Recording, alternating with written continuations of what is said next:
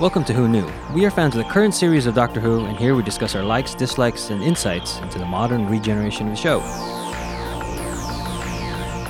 Subscribe, review, and listen to us on iTunes and Stitcher, or our YouTube channel, youtube.com/WhoKnewPodcast. All our episodes are on WhoKnewPodcast.com. You can leave comments there, or email us at WhoKnewPodcast@gmail.com. We also have an Instagram and Twitter account. Tweet at us at WhoKnewPodcast, and find us on Facebook.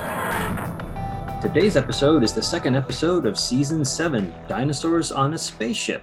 This episode is not about dinosaurs on a spaceship. This episode is written by Chris Chibnall, directed by Saul Metzstein. It originally aired on the 8th of September 2012 and was watched by 5.5 million viewers. Hi, this is Eugene. Let's introduce ourselves. Hello, this is Auburn. This is Josh. Hi, Frank here. Hi, this is Brian, and welcome to our podcast of Walter Frey Needs to Get His Legs Fixed. Hi, this is Kelsey, and yes, I am a queen. This is Heather, and I don't have anything clever to say.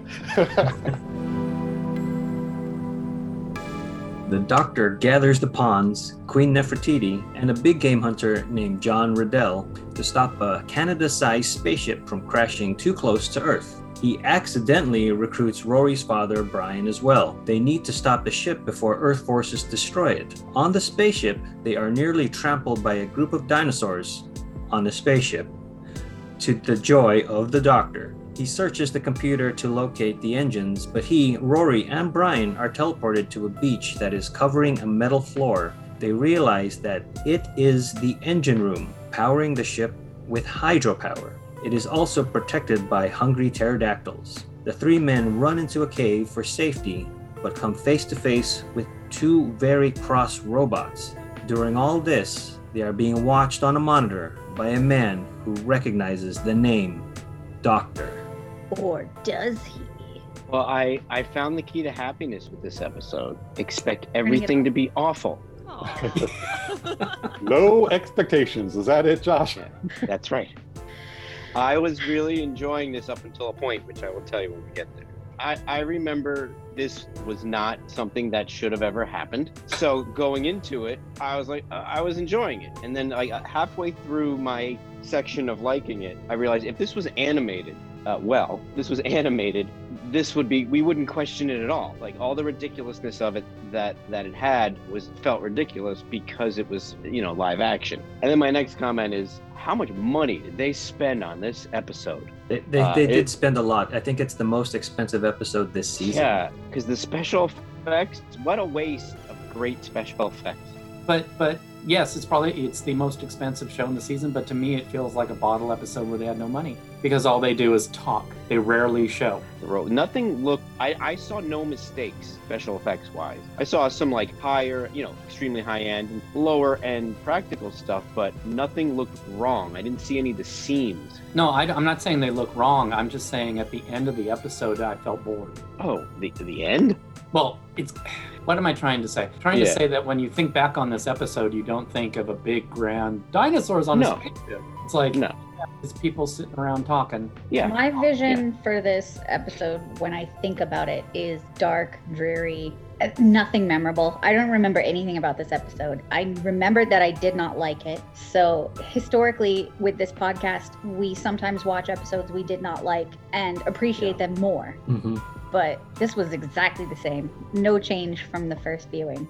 Right. I wouldn't even associate that with my memory of this episode. I mean, my memory of this episode is dinosaurs were on a spaceship, but it didn't live up to its teaser. And it was tonally such a tonal shift from the previous episode that I could not enjoy this episode. It was just too different. It was just I was Asylum of the Daleks didn't really have a resolution to it. It kind of, so I went into watching this episode wanting to like kind of resolve the previous episode, and it's just, it almost feels like a season opener. I mean, I love the culture cold open. I like this style of cold open is my favorite type of cold open, where we're jumping around in time, we're being introduced to we're getting the end of previous, we're getting the end of adventures, but we don't see that, and we're introduced to a new character, Brian, who is also new to the Doctor. So Brian is he's new, so things are getting explained to him, but very quickly and in one sentence. I like this style of cold open. I found this whole thing manic. It was completely manic. It was slow down, and slow down everything. Don't just slow down Matt Smith's talking, but silly camera angles and strange close-ups. And I thought it was supposed to be more of a farce, kind of like Love and Monsters. So you're supposed to just have fun with this episode. That's how it started for me. And then it just didn't follow that tone. It didn't continue it throughout the episode. And so it didn't come together for me as well. But I started off liking it. And it was weird because the Doctor's showing Nefertiti the psychic paper because he gets a call that he and he had put the sound kind of on our phones. So we got a beep, the car horn. What was it? Mm-hmm. Aruga, yeah, it was a car horn. Yeah. Right. Yeah. The old horn. It's it's a psychic paper calling him. So did you notice the placement of that horn during the scene? It was an innuendo-ish placement of the horn. Right. Yeah. I got to agree with you, Frank. I even through the end, because of what I know about this episode, I did have fun watching it. I just let down my guard and enjoyed all the when I wasn't sitting there rolling my eyes anymore, because I knew I rolled them preemptively. I was able to enjoy a lot of the little funny bits even throughout. But yeah. Personally, I rewatched this after our previous recording and then didn't watch it again until this morning. And I definitely remember at the time the same emotions that you all have been describing. And even last 2 weeks ago, watching it and feeling the same way. But this morning, just something hit me different. And I really enjoyed it. Again, maybe because I now knew and remembered everything that was coming. So I didn't have to be cynical about it. But I think watching it this time, it harkens back more to the old serials that Star Wars and Indiana Jones are kind of based off of than our current, than what was happening currently with Doctor Who at the time. Yeah. So today I was laughing at all the jokes and really liking it. And I was as surprised as anybody, but I think also it was just nice seeing Amy and Rory in a position that I like seeing them. That whole first scene introducing Mr. Weasley, Brian as Rory's dad, where Amy has her little how's my side, Brian? And he gives her the thumbs up, and that reminded me of old Amy and Rory where they were cute, forget about all this business 11 months ago or however long it's been according to them. But it's been 10 months apparently. No, their relationship is just yo-yoing back and forth when we're not there. It's like you mentioned, it's been 10 months since Asylum of the Daleks, because Amy says hello, 10 months, and are they the new us, referring to Nefertiti and Riddle? Right. Riddell. Right. Riddell. That's right, Riddell. Before we move on, but I wanted to say something about watching this live. Before this episode aired, they made a big deal out of the title. Big deal. They were promoting it, and there were interviews with Moffat going, it's gonna be dinosaurs on a spaceship. They made it, he just loves that title. He just thinks that's the greatest title ever. And so our hopes were actually raised, even more so than a regular episode. And then he just kind of saw it and went, well, who cares? Brian, were we at Comic-Con at the Doctor Who panel when they premiered this trailer? Yes, I think that's what it was. It was at Comic-Con. Yeah, because it wasn't Asylum of the Daleks that they were promoting. It was dinosaurs on a spaceship. And so we were all pumped for this episode. And when you watch it, it doesn't live up to the hype that they had built. Mm-mm. And that's when we saw Moffat, right? Yeah, we saw Moffat. Remember the excitement that he had about this title? Yeah. Weird. It's funny. I just still remember being in Hall H looking at that and go, I can't wait to see that. That's sad. Yeah, I know. There's one moment right at the end of this section where they first meet the robots, and the robots, you hear them walking before you see them. And I remember thinking, because Jurassic Park is my favorite movie ever. You have taste. I remember thinking I was so excited when I heard the footsteps. I was like, dinosaurs are coming! Then these freaking robots show up, and I'm like, what? I was so disappointed. That was the moment. I actually remember that being the moment from my first viewing where I was like, oh no, I'm losing it. This episode is really losing me. And I'm always the positive person. Like, I always try to say something good about every episode. Even like Love and Monsters, I love the whole ELO thing. That saves the whole episode for me. But this episode was just boring to me. Yeah. And not enough dinosaurs. I know there was Tracy and she's great, but I don't know.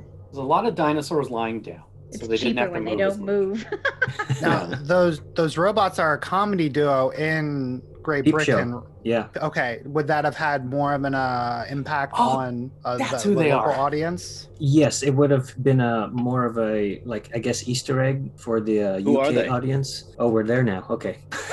Well, Heather just Well, brought I them up. mean, I'll tell you who they're not. Dinosaurs. They're not dinosaurs on a spaceship. That's right. So the two voices of the robots are David Mitchell and Robert Webb, and they play Mark and Jeremy on the sitcom Peep Show, which also stars Olivia Colman in, I think, first season. Are British people laughing at us right now? probably. Fools don't know. Oh, they tried to remake it, I believe, in like The Office has been remade, and I remember not liking the American version. Yeah, there was an Sure. American version that lasted about half an hour. So it did Bad make it over coupling. to the States, but not the original. Not successful. Yeah, you can find Peep Show on, I think, Amazon Prime now. And Peep Show, it sounds dirty, but it's because they film from people's perspectives. So that's why it's called Peep Show, because you're looking at a POV. Like a peeper. Yeah. The entire, you just keep flipping behind people's point of views. What are the people inside robotic? What's the Tesseract. doctor? Oh yeah, or like a Tesseract. Wait, what is it, Brian? We're good. That's Electa. You know, I try to like be like, okay, what is it about this episode that people did like? Yeah, I just wanted to say that. Oh, yeah, I like all Matt Smith's humor. I like who's the actor from Harry Potter? Well, Oh, there's there's two. two of them. David. Williams? From Harry Potter.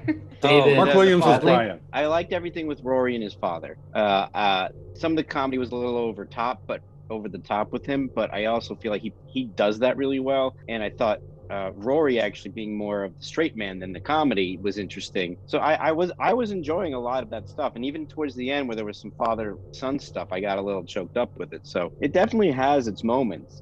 It's just all about expectations. When you're expecting a dinosaur and you get like Muppet robots, it's not going to hit you well.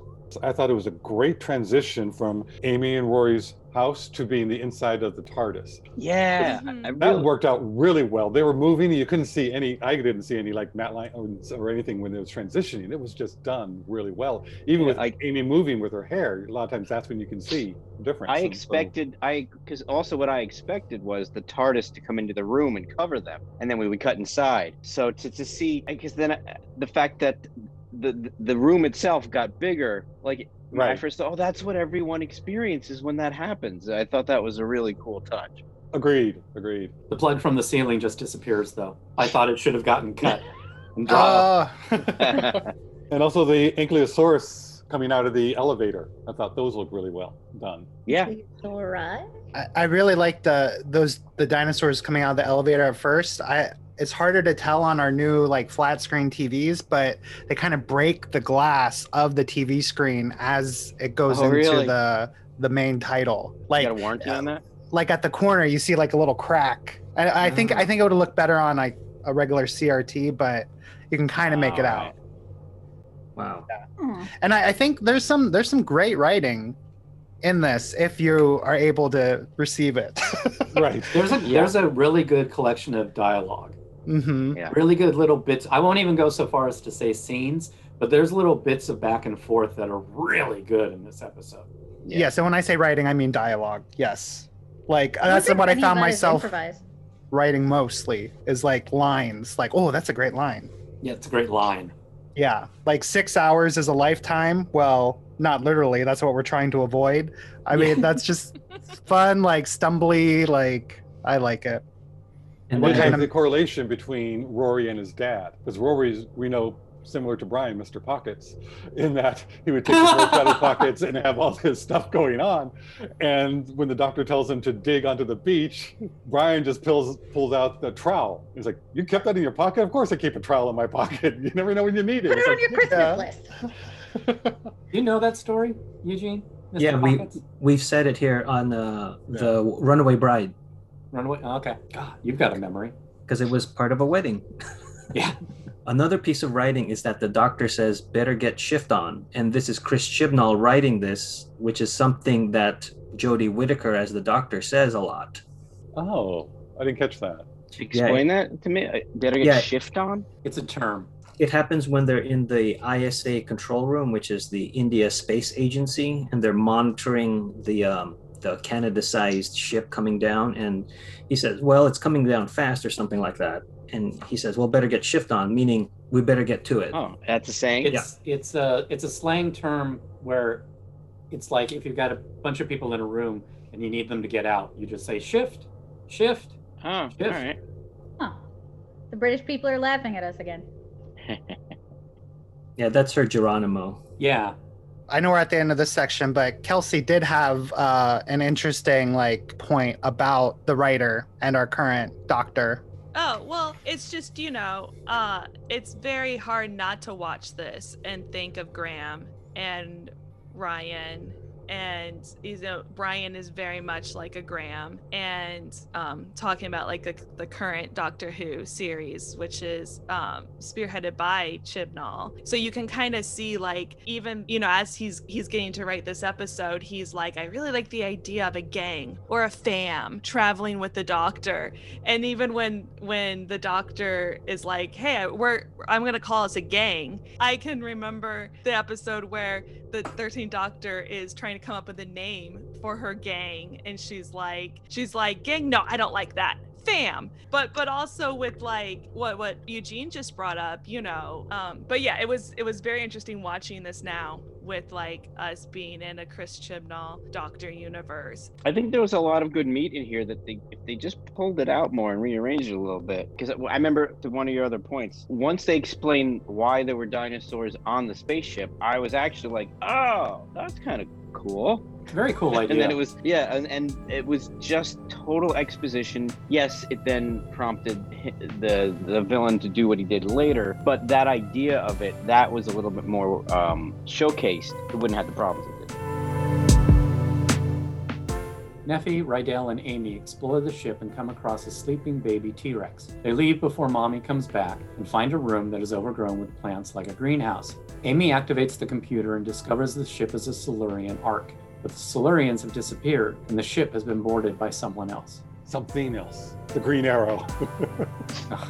Sorry. But Josh, you're right. I mean, that's a great premise, and using the Silurians really makes it fit in the Doctor Who universe. The Silurians were of that time. They would have known what was coming, and they decided to save the dinosaurs. Right. Because I didn't recall a lot of the facts of this episode, which is what happens to me a lot when I'm rewatching these a few years later. So, I was waiting for a stupid reason why they were like, are they not real dinosaurs? Are they robot dinosaurs? Are they genetically engineered? Like what kind of stupid cockamamie excuse did they come up with to put dinosaurs on the spaceship? And then when the explanation came out, I was like, oh, that's actually quite interesting. I wish that was more what this episode was about. Like the Silurians were still there, and I don't know, maybe it was another Pompeii thing where the Doctor was like, no, they have to go, and I don't know, it would have been a cooler idea if they had just stuck with I think they were so enamored by the idea of dinosaurs on a spaceship, they didn't themselves feel much need to beef up any other part. I agree.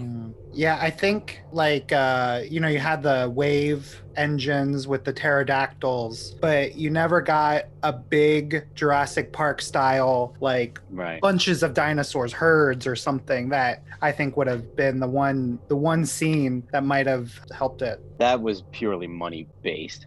They always, every few whatever minutes, they drop some special effect in there that is a bit of a wowzer. I mean, Tracy licking Brian, like that was really great. Practical mix with I'm sure there were CG elements there. Oh yeah, and the wides.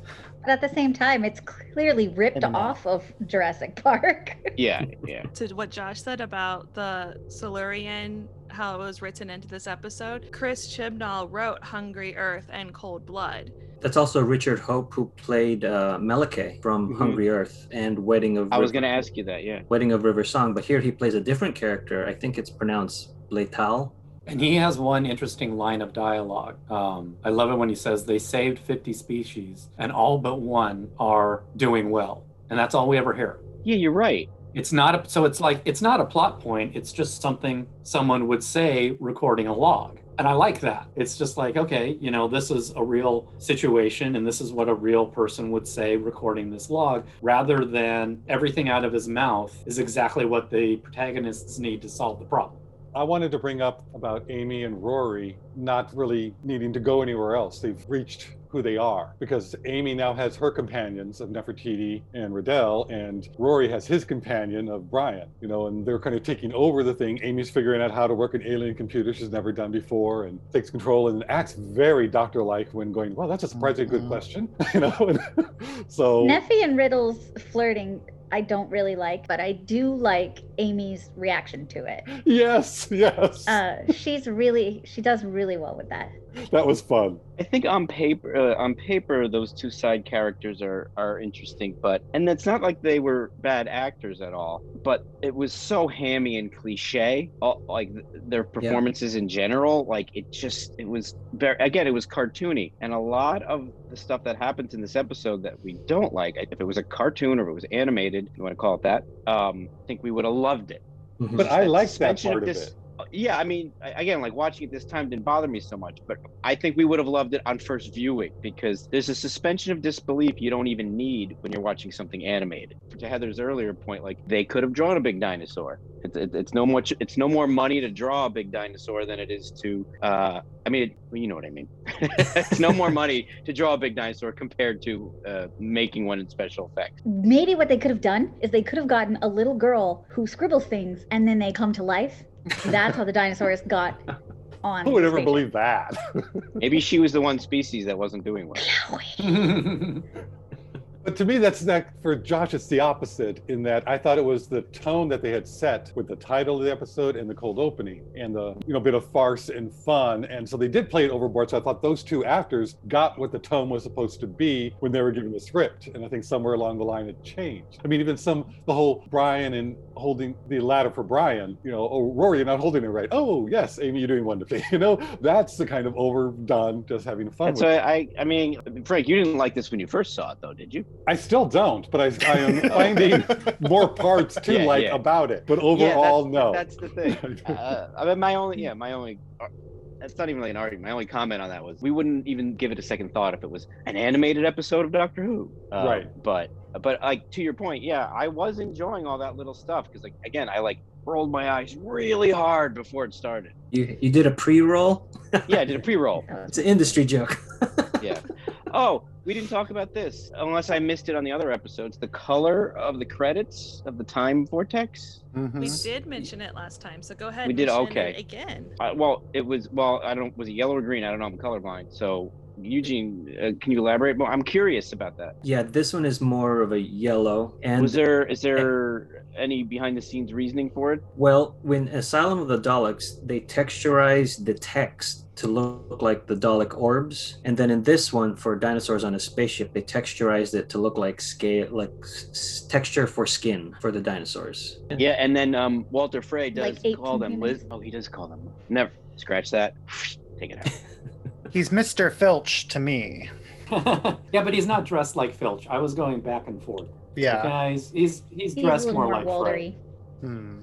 But it's nicer for the Harry Potter reunion if it's Filch and Mr. Weasley. That's true. Yes. Well, one of my favorite small roles of that actor is in Hot Fuzz, when he plays the old farmer guy that they can't understand until the one time he goes, "I suppose," and then he goes, "I suppose." And they're like the line that I remember loving from that scene is everybody's got guns, even their moms. Like who? Farmers and their moms. Yeah. Yes. I butchered it, but it's basically saying like everybody out here has guns, even their mom, even my mom. I can't remember. Everybody and their mother has a gun, I think. That's what it is. Everybody and their mom Well, has like who? guns. Like, Well, farmers and their moms. right. I mean, I've seen that movie, but I'm not It's good dry with British memorizing humor, lines like Heather. that. You may not get it. Right. I'm like Team America today with all these comments. I don't know anything. Yeah. Did anybody else think it was weird that Rydell was a character? Why the doctor went and got a big game hunter? A big game hunter? You know, Yeah. the big, you know. Is that a real And, person? I looked it up and I didn't find anything. It's inspired by Alan Quatermain, which is the UK Oh. version of like Indiana Jones. Yeah, yeah. If we're going to wonder why he's there, you need to explain why he's there. But in this episode, it would have just been another exposition dump, and we don't need it. Yeah, like he could have dropped in on him, like let's say, like they could have inferred like he had a redemptive moment, and he's not a big game hunter anymore. So when the doctor shows up, he says, "I'm done with that. I'm a nurse." You know, and that and then the doctor could say, like, well, that's why I'm coming to you now. You know, so he needs his skills, but it also surprises me that like Nefertiti, one of the most famous real people in the history of the world, is one character, and some fictional guy that references some other guy that's relatively well known. You know, like I'm surprised to hear that wasn't a real person. That character is just a British stereotype. It's not Yeah, but Nefertiti, they chose a specific person. Yeah. It's odd that like he goes back in time to grab two people from history. One's real and one's not. Like it doesn't quite jive with. Well, he was with Nefertiti, and he's like, okay, we're going to continue on our adventure because we just had one and we're not ready to stop. And then he gets the pawns, and we understand why he would get the pawns. Yeah. But we never get the storyline reason for him to go back and get Rydell. Only you need him later on because you're facing animals, which the doctor doesn't know at the time. So he picks that one particular companion kind of person. Right. So if we knew who he was, hunting and animal quality that is not known that it's going to be needed. So then it's like, oh, good, luckily he picked that one. Right. So if we knew who he was already, it would have been like, oh, of course he went back to get him. And just so, and the special guest star is Nefertiti. It just felt like we had two guest stars and one of them was famous. It just felt unbalanced. They wanted to write a story and they just had to pull it in, and they did not do that well. Plus, that's a pretty well-known character actor in England. Oh yeah, he's a good actor. He's a very good actor. He's Sherlock. Lestrade. Lestrade. Lestat.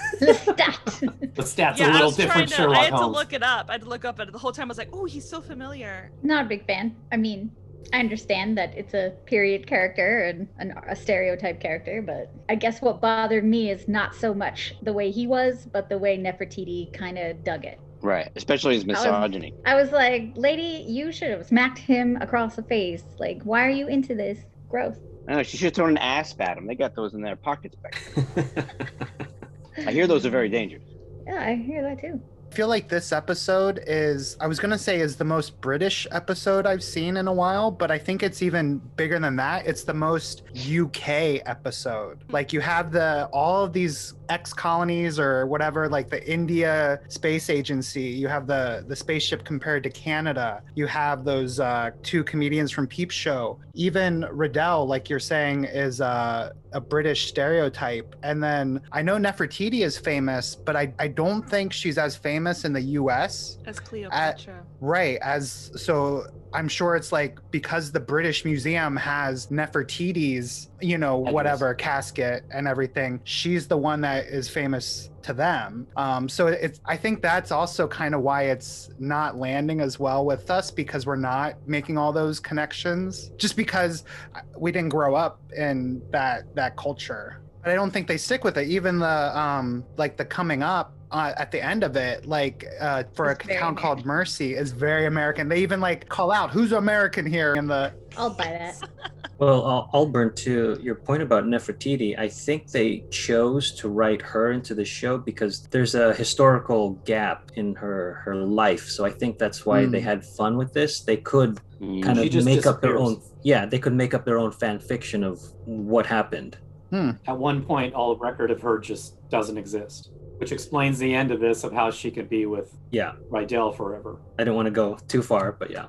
No, that's every mention of her just stops. Like But there's she no probably just died. death Yeah. recording. Nothing. No death Nothing crazy or happened, anything, yeah. but nobody wrote it down, or any record of that got destroyed. And then I remember Rupert Graves, who plays Riddell, showing up on that trailer, and the crowd went crazy because this is also when Sherlock is being is popular as well. So to me, it was Moffat kind of throwing his friend a favor, kind of like, do two of these shows. I don't know if that's accurate, but those are two theories that I have when I was looking back at this episode. The robots capture the three men, play ball with the Triceratops, and then take them to their leader, Solomon.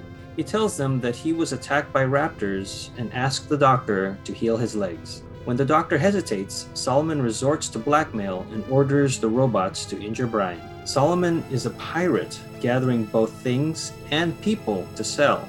Amy calls and tells them that this is a Silurian ship, but there are no Silurians. Solomon confesses that he jettisoned them into space so he could sell the dinosaurs. When the doctor wonders why Solomon is still heading for Earth, he says he doesn't know how to change the automated course. The doctor warns him that the ship will be destroyed unless Solomon leaves the ship. He, Brian, and Rory escape on the back of a Triceratops. And that's where it lost me.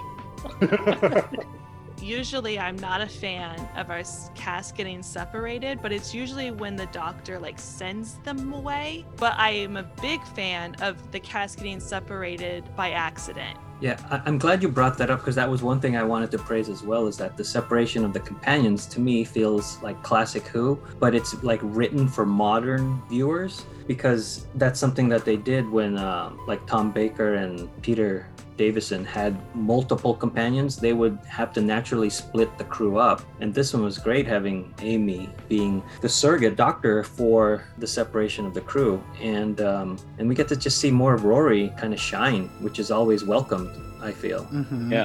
Yeah, I think if there's one thing about this, it's that Chibnall can handle a lot of characters, and I think he does it pretty well.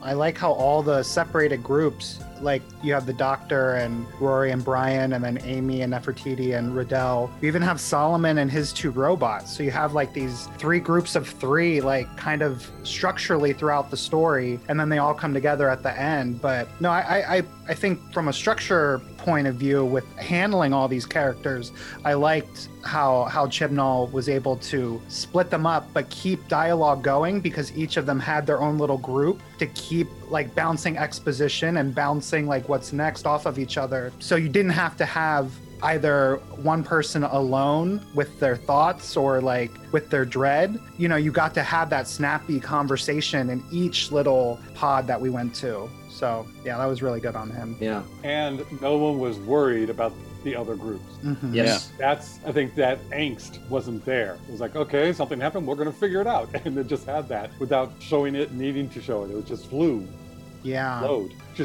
really well. It's almost more one of the things that I praise Star Trek for is all of the crew are professionals and everybody trusts the other crew to do their jobs, where here you had, like you said, nobody was worried. Everybody trusted that the doctor was going to keep Rory and Brian safe, that Amy was going to keep Riddell and Nefertiti safe, and that they were all going to continue to work the mission to save the day. And what I also like about this splitting up is that we get some callbacks to previous seasons. The one that first came to my mind was "Take us to your leader," when the doctor says that. And the ninth doctor, Christopher Eccleston, said that way back in Aliens of London. And then when Amy calls Rory, their cell phones are still functioning. And that's what the ninth doctor did for Rose's cell phone, and then the 10th doctor for Martha, and then 10th doctor for Donna. So it's something that is consistent with what we know, but we didn't see that. I kind of like that. We know it's going to happen, so it just sort of happens. Yeah. And then there are two things that happen here with the doctor. He mentions that he might be a Sagittarius. Right. Probably. Right. Which is funny, because I think that the first episode of this aired, or Doctor Who, the show, aired on November 23rd, which is sort of around Mhm. that time that you would do the zodiac calendar. And then when they're looking at the IV system, when the doctor gets scanned, he's noticing that there's nothing there to give him information. Solomon, that is. Right. It's going to come back later, but then I think it started in Asylum of the Daleks, where the doctor is being erased as far as his evidence of him. Right. That was something that was done on purpose. That's not some supernatural thing because of timey-wimey stuff. Yeah, right? it'll come back later, so that's why I'm bringing it up now. Right. Yeah. Yeah. I liked the fake out though. With in the beginning, we think that Walder Frey, I don't know his name. Solomon. Solomon, thank you. In the beginning, Right. to believe that he knows who the doctor is, and then it turns out he just wants a doctor to fix his legs. And I actually really liked that little twist. Yeah. Yes. Yeah. And what sells it is Matt Smith's reaction to that. He's like, "Oh, okay." And then he does fix his legs. Isn't that great? Lucky Solomon. Yeah. Well, somewhat. He still And has the crutches. this is a good example, Josh, about saying, not showing. He leans over. We never see his legs. We never see the wounded legs ever. And he just kind of leans over and talks to Solomon while he's doing something that we don't see. And then he's like, "Okay, you're fine. Sit up." And it's like, it's again, the whole thing of Solomon up until this point was, I want that doctor to save my legs. But they don't even care so much about it that they don't even show it. Right. Well, He just- the doctor takes a peek and is disgusted by it, and then he has like he injects him and it hurts. Like he does some things. But think No, what that's Brian Rory is- to Brian. Isn't that Rory to Brian? Here, this No, won't hurt. And The then- doctor also has some The doctor medical does it things too. that he jabs his legs with. It is during a conversation. This is the motivational point of Solomon, of why he wants the doctor and to bring him here. And yeah, it's the catalyst for what gets him here, but nobody cares about it. They kind of went over really quickly that they killed all the Silurians. Oh yeah, there are That too. thousands of empty stasis pods, but that's all we found. And then he let them out group by group. I didn't even catch that part. It went by so fast. I was just like, oh, wait, what did he do? All right, I guess he killed them. How? I don't know. Something else is happening. What's going on? Right. So it's just So what a lot of that. we think of as important, they just kind of glossed over. That's why I think we're having an issue with this episode. I don't know if it justifies it, but it explains it. Could have had a little bit more emotional impact. Although, I mean, I did get an emotional impact from when Amy says it. But again, it's just exposition that we're told. It's like you're looking at a monitor that shows all the life forms at one point and no life forms in another point. You could have had a quick thing where it's like all the little dots get blown out and then have you say, "Oh my God, he jettisoned them all into space." And at least we would get some connection to it. Especially Yeah, since they this don't. is a Something like that. reoccurring race. This is a reoccurring species that we've been invested in. Yeah. No, all of that. I mean, I didn't even know what she was pointing at. Like, it was just like they could have been pointing at anything. Oh, look, they're in the middle. What? Okay. I guess I'll believe that because you just said it and you're on TV.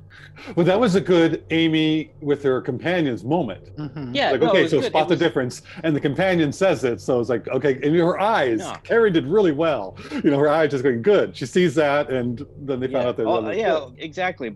The moment was fun. But to Brian's point, it's just like, wait, Right. what? Oh, okay. I guess I just had some fun. What's next? It's just, and then you forget, and it's like, so why were the dinosaurs on the Right. on the ship? Yeah, that was something I did not pick up on my first watch. Rewatching it this week, I was like, oh, that's what happened. I forgot about Right. why we're here.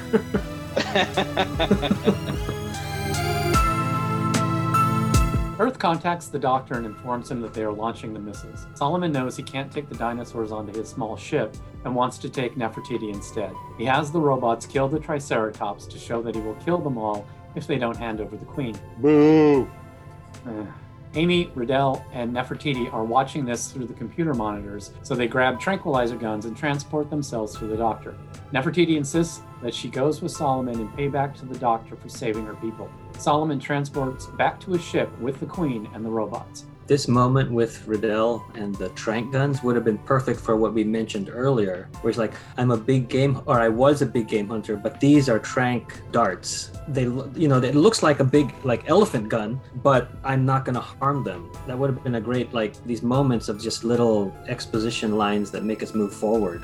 That was, I think, what they were trying to do, but in, I guess, a more British way. So we didn't have that big thing that Eugene wanted, the turn of the persons. it was like, oh no, it's just really subtle. And how did he Yeah. recognize that they were Tranks? See, that would Yeah. have played more into his character. He's aware of firearms and what they do, and that would have been character building stuff that I think they missed. Hmm. Maybe we're supposed to believe he learned that stuff on his last adventure with the Doctor that we know nothing about. That's the problem. We, These look wouldn't like have even Silurian trank darts.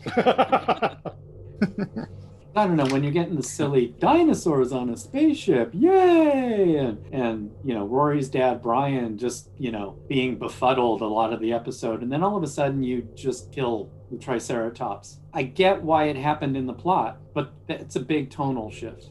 Yeah. Bad I hate mode, it. bad form. Yeah, I hated it. Absolutely hated it. my biggest problem, and like this where the turn was for me, was when the Triceratops was acting like a dog and friendly, and not only did it let it ride, but it was playing fetch. And I mean, I'm not to be the pedantic, Gave him kiss. not to be the pedantic nerd, but fetch is a predatory instinct. So there's no reason a cow ain't gonna never play fetch with you. Yeah, they do. My My sister has a cow, and they've got the big ball that they play with the cow. Do they really? Yes. Oh my god. I'm gonna YouTube cow fetching So it's right not now. a fetch. I think what you're saying is correct, is that it's not fetch, but Tracy smells the ball. Yeah, it and was is just, after it was for a fun. very quick, like, it was a real reach. And again, that's where it started to kind of be cartoony to me. That's when I thought, like, I bet you if this was a cartoon, I'd be fine with it. Right.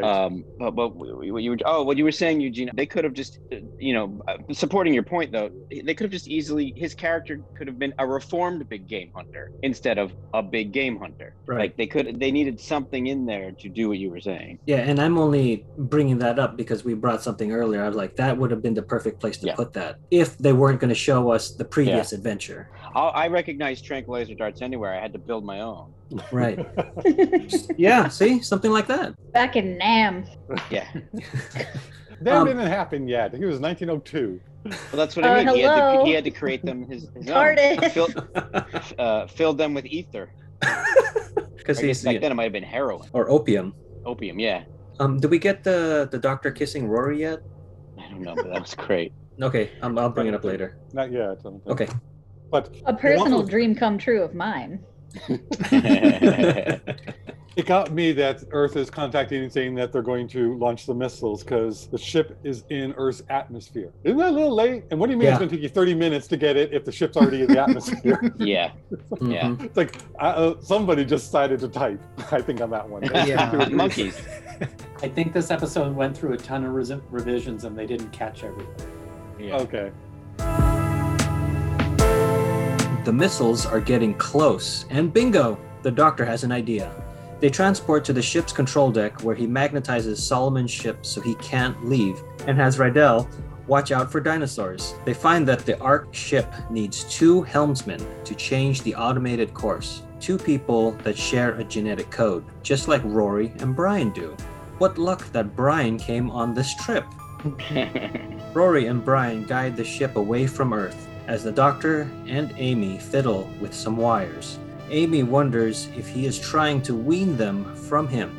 He says that he was just giving them space to have their own lives. Rydell says a pack of raptors are near the entrance. Amy goes to help him, and the doctor teleports to Solomon's ship.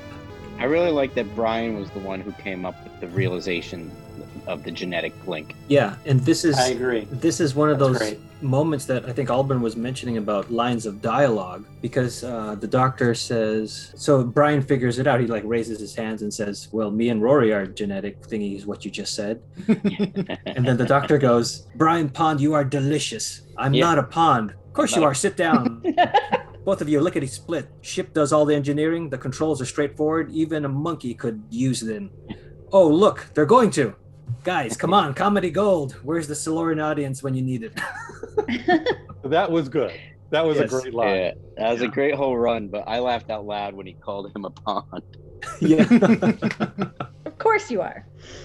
But I, the one in this group, I guess, who didn't like that Brian figured it out. But honestly, I did like that idea in this situation because we've already had that the Silurians are born, genetically together. They're the sisters. They looked alike. They had that gene. So I don't think they built this in as a failsafe or anything. It was just Silurians, you two are the same family pod. So they just built it that way without thinking that it was anything strange. Well, also, if you want to think about it, if the TARDIS brings him wherever he's supposed to be, the TARDIS made a point to appear and also grab Brian, as opposed to the day before, the day after, or outside, or something like that. See that? It's That's like good hand waving. yeah, but Like, but yeah, they what- could. I think what you're gonna. I know you so well, Eugene. Let me guess at what you're gonna say. So it would be like, well, isn't it they could have said that? Isn't it a coincidence that you showed up and then someone like the doctor could have said like, well, the TARDIS always brings me where I need to be. So good old girl brought me right in the living room where you were. Something like that. That reminds me. Sorry to interrupt. Is that what you were gonna say though? Am I right? What you were gonna- it's not, but it is what I would have thought. He'll take credit for it, but it's not. But what I wanted to say was I like Frank's point of the controls of this ship being dual with the genetic code, and I felt that is a great world building thing that we should have spent more time kind of spotlighting. It felt Right. I felt that this could have built upon the Silurian's character's story. Yeah, you could have built up the familial bond more, and then possibly Walter Frey. He doesn't have a family. The only people that will stay around him are robots he stole. You know, there's so much rich opportunity. Yeah. You know, among it to. Oh, that would have been great if he was lying about his legs being attacked by raptors, and instead he tried to clone himself by taking genetic material from himself, and it didn't work. Like that Ooh, would have, Won that. that's cool. yeah. Oh, Anyway. to fly the ship. Yes, to fly the ship. Oh, look at you. I was like, Yeah. I just thought to myself, well, that's a cool idea, Eugene, but that's just throwing another story in here. But no, that's a cool idea. I like that. Cool. The talk about the TARDIS reminded me when Solomon was wanting to find something to take from the ship, like his thing scanned the ship. I was expecting the TARDIS to be what he found that was like so valuable. Yes. And then it threw me for a loop, even rewatching it, that it was Nefertiti. Because I'm like, oh, it's got to be the TARDIS. But Yeah, that's what I thought as well. yeah, so that was, How would they have gotten out of that if it was the TARDIS? yeah. I know how accurate all the artistic representations of Nefertiti are for facial recognition purposes. So, Well, that scanner it uses UV or IV light to, oh, I see. Judge So it would the- know the bones. Okay, no, Yeah. very good, very good. Well, and it I'm knows glad to everything be- in the 9 galaxies, Right. the 7 No, okay. galaxies. What Sure, was it? sure, I get it. No argument there. And is this the moment again where Rory gets kissed by the doctor? I'm sorry. Around there, I Again, think. I just want to bring around that up. Because Rory came up with the idea. Yeah, he comes up with the idea to check the Silurian Ark for its defense systems, and then the Doctor is so impressed by this that he kisses Rory on the mouth. And this isn't the first time that the Doctor has shared same-sex kiss. It goes all the way back to season 1 with Christopher Eccleston and Captain Jack at the end of season 1. But this is the So doctor's idea this creative. time. Yes, it is different, but the act is the same. But then I did like his slap of Rory. Why give me that false hope? Just so that's part of the Right, yeah, farce I thought the whole yeah. episode would have, which was fun. Yeah. And that kiss was improv from Matt Smith, because when it happened, the director was like, "Oh, Really? Oh, Oh, that was I wondered good. about that because but Arthur Darvill just went with it so well. I was like, oh, it must have been planned. yeah." Which Looney Tune used to do that all the time? Was it Bugs? All of them. I think it's All of them. Yeah, all of them. Huh. That's what it reminds me of, is Looney Tunes. So all of them, I'll take that. Again, it goes Josh and him wanting this to be animated. Yeah. Yeah. Right. Wow, it's full circle. I did like Amy's line when the doctor's saying to Redell, take another man with you, whatever. And it takes 2 men to hold off all the raptors. And Amy grabs the gun. What are you doing? I'm easily worth 2 men. You can come if you want. I really liked that. That was a fun Yes. interchange. Yeah. The one thing that I hate in television shows with people who aren't like properly trained with weapons, where they kind of point the gun forward every time they shoot. They kept doing this, like bang, bang, bang. Rather than a recoil, it was a four-coil. Well, all right, yeah, I mean, Recoil. exactly. There was no recoil, but even to like, you would just hold the gun, like it was. I'm gonna shoot you. I'm gonna shoot you. I'm gonna shoot you. That's like me playing video games. You know, that's Silurian technology. It's Yeah. reversed. Maybe so there is a kick forward. It imitates their tongue. Ah, there you go. But yes, I know what you're saying, Josh. He was doing it more than her, but because I think she's been doing enough of action stuff, not in the Marvel movies yet, but like, you know, I think she had past things season. going on. Yeah. So, She- but still, But I know what you're talking about because I wanna watch Riddell is supposed to be a big game hunter, so I would Yeah. imagine his mannerisms with a weapon to be more professional, shall we Yeah. say? yeah. Bang, bang. Pachoo, pachoo. It's almost like it's like kids going, "I got that one. I got that one. I got that Yeah. one." You get a tranquilizer. You get a tranquilizer. You get a tranquilizer. Right before this, when Amy is talking with the doctor, and she has a line there where I believe the doctor says, "You'll be the true end of me," and she says, "or vice versa." Yeah. And it's of course foreshadowing, like, of course the pawns are going to be leaving soon, like they must, Yeah. but how are they going to leave? So And to add to that, to go a little bit further, this is where we find out that Amy gave up modeling. And then these are some more of lines that I like.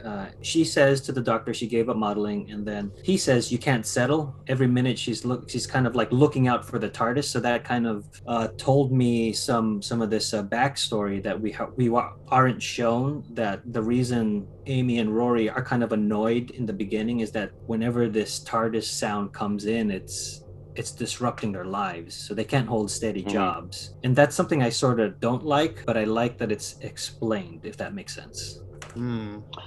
the thing that I don't like about like this first section where Amy is complaining and then jumping to the end where she doesn't want to travel with him again, like that really didn't seem congruous to me, because and maybe the shooting the raptors is what caused that change, but the pawns seem to really enjoy traveling with the doctor and are jealous when they're not traveling with the doctor. So this was like a character, like this was what felt wrong character wise for the pawns Yes. at the end of this episode, but that might have been more to service more. Yeah, I feel like that's the arc that they're going through, is that they are now, because again, like we've just said, they were almost like a second and third doctor in this episode. So where are these characters going? It's kind of like, what's the draw of an adventure if it's commonplace? So Yeah, because the consistency between the last episode, Asylum of the Daleks, when Amy and Rory and the doctor are jumping down through the travel device to go to the asylum, she says, "This is something I miss." And then now in the second episode, right. she's That saying, must be- "This is not what I want." yeah, I feel like, first of all, the whole entire I had a baby and it got stolen and now she's an adult and blah, blah, blah, probably would have done the job. Yeah, If I not the episode where there's two Amy's and one Amy gets stuck for 40 years or whatever, that's Yeah. the one where Arthur says, like, I don't want to do this anymore. right. And that is very believable. Yeah. So yeah, compared to those two incidents, this was child's play. I agree. That's all. Yeah, no, I agree. Solomon threatens to kill Nefertiti unless the Doctor releases the ship. The Queen has had enough and takes down Solomon. The Doctor replaces the ship's signal with the Silurian one, so the missiles will target Solomon's ship, leaving the dinosaurs alive. The Doctor and Nefertiti leave Solomon's ship, which is destroyed by the missiles. The Doctor wants to deliver the dinosaurs to a safe time on Earth, but Rory tells the Doctor to drop them off first. It's time to go home. But first, they show Brian the Earth from orbit. Together, Riddell and Nefertiti return to Riddell's camp in 1902, and Brian travels the world. Now, before we get into the extreme amount of negative stuff in this part had my only true gigantic laugh. And that's the Doctor turns off the robots and they start singing Daisy. That was And great. it's from 2001 when Hal is getting shut off. He slowly dies to singing Daisy. So it was like, I thought that was very clever and that was great. But also, it's that easy to turn the robots off, Doctor? You could have done it when all the death and destruction was happening earlier. So I thought this was many supposed to things be in this make praises. me angry. I thought this was supposed to be the praise part.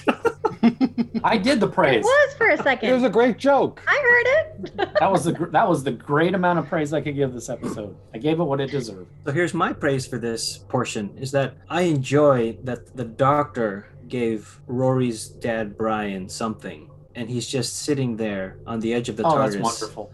I love that. It's just you didn't need to do that, and I thought it was a great gift. And the way that the actor played it was just. I know he's acting against the green screen, but he plays it so well. That was beautiful. It was really sweet.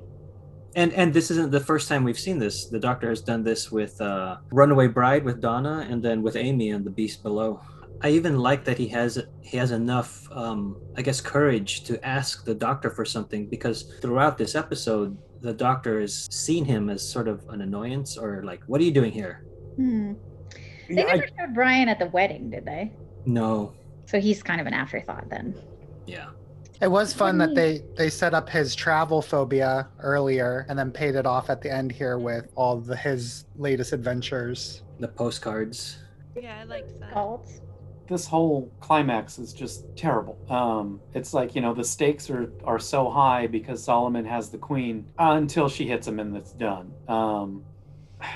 The Doctor lets Solomon die. Yeah. The Doctor kills him Intentionally. And it's because, he's an evil person. But, technically he didn't even kill the family of blood after all they did. He didn't kill Hitler, I'll tell you that much.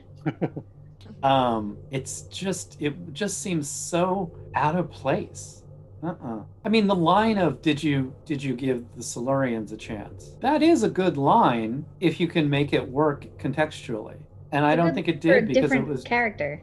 Yeah. River might have said that. Oh, River totally would have said that, and I'd have no problems. And he's a pirate. The Downton Abbey guy who is captain of that pirate ship probably did the same kind of thing when he wasn't with the Doctor. He's a pirate, And my point is that, it's in the character of the Doctor occasionally to go that far, but it's in the character of the show to stop him. Yeah. Right. And they didn't stop him.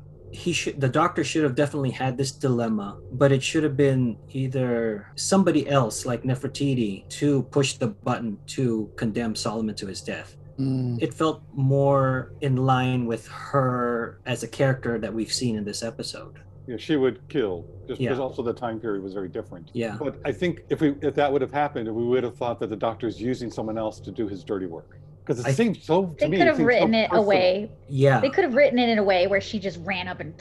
Yeah. They also could have written it in a way where Solomon didn't die. Yeah, that's where, true. The Doctor just says, I imagine there's plenty of places out there that would want to put you in jail. Let's go find one. But he's like Lotso hugging bear. There's no redeeming qualities there. Oh, but then everybody buys plush toys of him. I don't get it. And I think that's my main problem, is that the Doctor didn't have that moment of, here are your options, which one do you choose? Right. That's why in my mind I'm like, it should have been Nefertiti to condemn him, given the story we were given.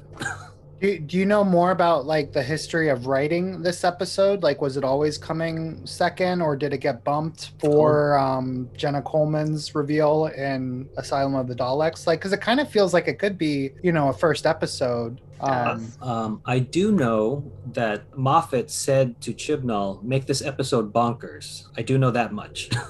And I think he kind of did that literally. Why would you give that direction? Especially 2 episodes after the wedding of River Song. Okay, so Dinosaurs on a Spaceship and A Town Called Mercy were the first episodes produced in season 7. Okay. Yeah, because you wouldn't shoot any of the Jenna Coleman stuff until she was shooting regularly, probably. Yeah. Huh. That's true. She doesn't share any scenes with anyone. You could have done it whenever. Yep. And I'm sure the showrunners have that same conversation over and over forever, I should have done this one instead or did this. But yeah, once schedules and calendars and everything come out, you gotta move to them at some point. Yeah. Yep. All right. So we mentioned Rydell is played by Rupert Graves, who plays Inspector Lestrade in Sherlock. And he was... Yeah. And he was Dominic in V for Vendetta, which is part of the news studio people. And then he was Robert in Death at a Funeral. And then we mentioned Mark Williams, who plays Brian Williams. He is Arthur Weasley in the Harry Potter movies. He's Billy in Stardust. He's the one that gets the Billy Goat turns into a human for the Inn. He is Wabash in Shakespeare in Love, which I love his ending scene. He's the one that's always stuttering, and then at the end he finally doesn't stutter when he gives his opening to Romeo and Juliet.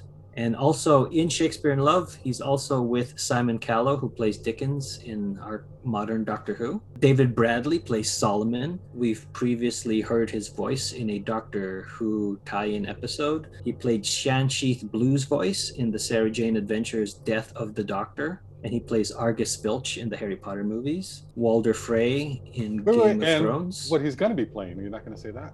I'm saving that for then I might cut me out. He plays Walder Frey in Game of Thrones, Jack Marshall in Broadchurch. Josh mentioned Arthur Webley in Hot Fuzz. He's Basil in The World's End, and we will see him. I think the first time we will see him again is going to be playing William Hartnell in the docudrama Adventure in Space and Time. I never saw that. You will, because it ties in with the 50th. Ryan Steele plays Queen Nefertiti. She is Suzanne in Crazy Head. She's in the first episode. She is Amy's friend who gets possessed. It's just a fun show. That's why I wanted to bring that up. She plays Plum Chatwin in The Magicians. Catherine Starr in Ant-Man and the Wasp. And that's the mom of the little girl that is the antagonist of that movie. Oh, okay. There's a flashback sequence in Argentina where things explode. So now you know who to look for. Suntara Sarkar plays Indira, the leader of the India Space Agency, and she plays Shanahan Harrison in Broadchurch. Noel Byrne and Richard Garrity play Robot 1 and 2, like the people in the costumes. And then we mentioned the voices are David Mitchell and Robert Webb. Richard Hope plays Blathal, and we previously saw him as Malachi in The Hungry Earth and Cold Blood and the Wedding of River Song. And he plays Arthur Tamworth in Broadchurch season 3, I believe.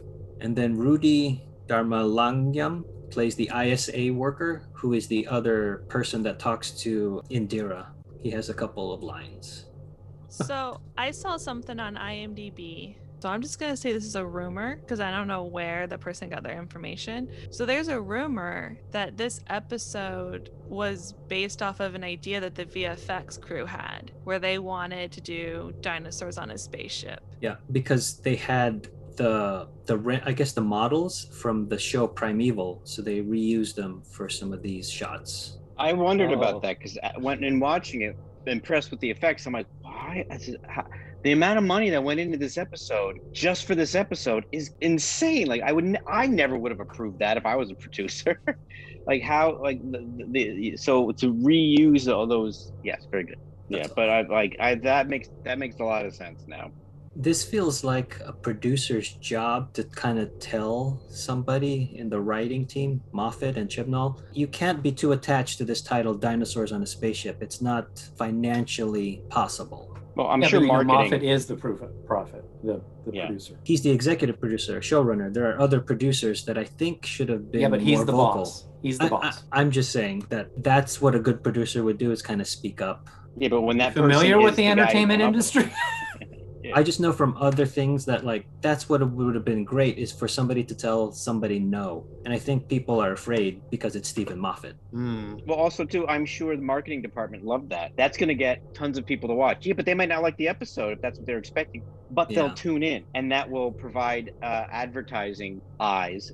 I mean, it's all about money. Whenever you think about Hollywood, why would they do that? The answer is money, and then you just have to work backwards and figure out how that made them money. I'm sorry, I got my soapbox. I'm just trying to justify to myself what I would do if I had a time machine. That's all. Right. So, Dinosaurs on a Spaceship. Who is this episode good for? Or more specifically, this episode is good for who? A new viewer, a casual viewer, a fan of the show, or a diehard? I think casual, because a fan would be annoyed. A fan and higher would be annoyed at what we're all talking about. And a new viewer just don't even watch this. And a casual viewer is like, yeah, I like Doctor Who. Oh, what's this one? And won't be offended by the things that went wrong. Well, until I was reminded of the off ending. I feel like I could use this as an introduction to someone if they were like, I wanna see check out what this Doctor Who is all about. But I would have them watch this up. Or no. If someone told me that they just watched this cold and they want to watch more Doctor Who, I would say then skip to the 13th Doctor. Because now, I mean, the writer is the showrunner. For someone who's never seen Doctor Who, we are explained the whole time travel thing very early on in the episode, and in a way that like doesn't take up a lot of time, because we have this Brian who's entering this world for the very first time. So he's your introduction. Like if you're never watched Doctor Who, you're following Brian. Brian is who you're following. So I don't know. It's like, for me, it's either someone who's never seen Doctor Who or a diehard fan who's gonna like every single episode because they got to like every single episode. Well, they're very different. Pick one. I'm gonna say new. Wow.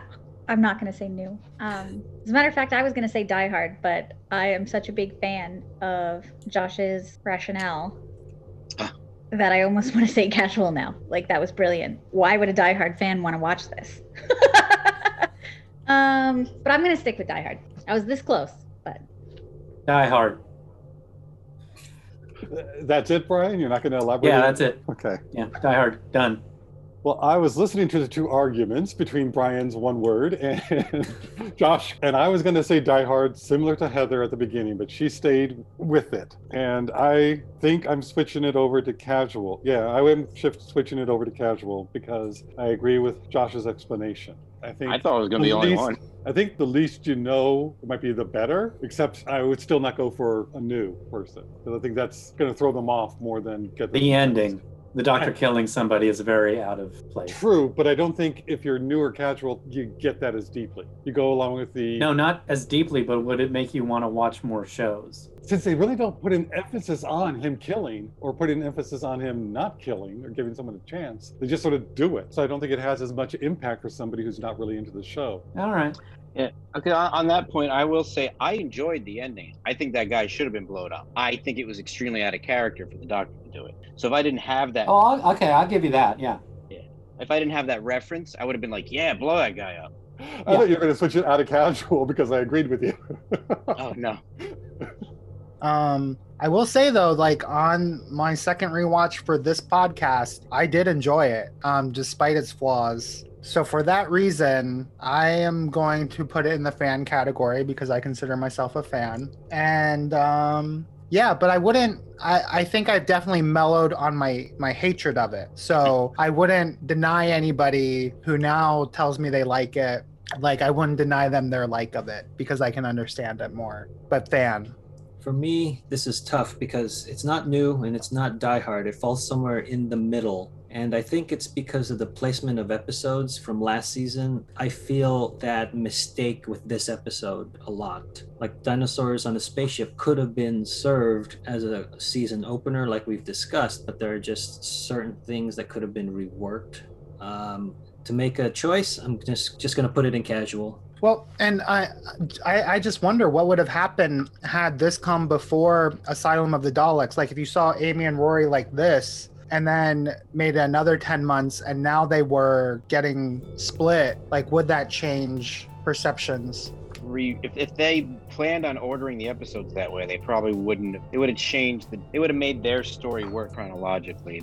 That would have been rejiggered, I would think. But if you watch Dinosaurs on a Spaceship first, Asylum of the Daleks, and A Town Called Mercy, I think it would still work the way they are because of the Doctor popping in and out. But I would have liked to seen what you just mentioned, Josh, of how they would have taken the divorce story, put that into Dinosaurs on a Spaceship, and then taken the other and put it into Asylum of the Daleks. Especially with the dad there, that might have made it, some really interesting tensions if Brian was counseling Rory on his marriage. Yeah. But yeah. Coulda, woulda, shoulda, right?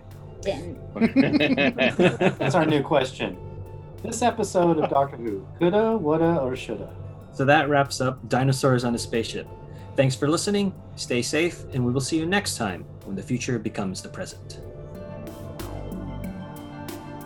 You've just listened to an episode of Who Knew? Our wonderful theme music is by Michael Grady. Find him on Facebook at The Universe Explodes. All our episodes are engineered by Auburn. You can find him at auburnbinkley.com. You can also find this show in several places. Follow us on Twitter at Who Knew Podcast. Subscribe, review, and listen to us on iTunes and Stitcher. Or our YouTube channel, youtube.com/whoknewpodcast. All our episodes are on whoknewpodcast.com. Visit our Facebook page. Please leave comments, reviews, and click like to help support Who Knew Podcast. To listen to our show on your Amazon Echo device, enable the AnyPod podcast skill. Ask AnyPod to play the Who Knew podcast. This podcast is inspired by Doctor Who. The longest running sci-fi show in history. And especially the revival, spearheaded by Russell T. Davis, Thanks to Russell, Sydney Newman, Verity Lambert, Ron Grainer, Delia Derbyshire. And all those involved in the adventures of our favorite Time Lord. your work continues to inspire and entertain. I forgot to take my bathroom break, so Brian, go ahead and read, and then I'll join. Anything else? It feels like we can move on. No, I need a bathroom break. I'm so sorry, but you guys just keep reading. I don't. Okay, yeah, I'll just be reading. Yeah. Anything else? No, but while you read, I'm going to take a bathroom break, but I will be listening. I'm going to put myself on mute so I can still hear. Thank you. Oh, dear God. Good, we can't hear you. Okay, Brian.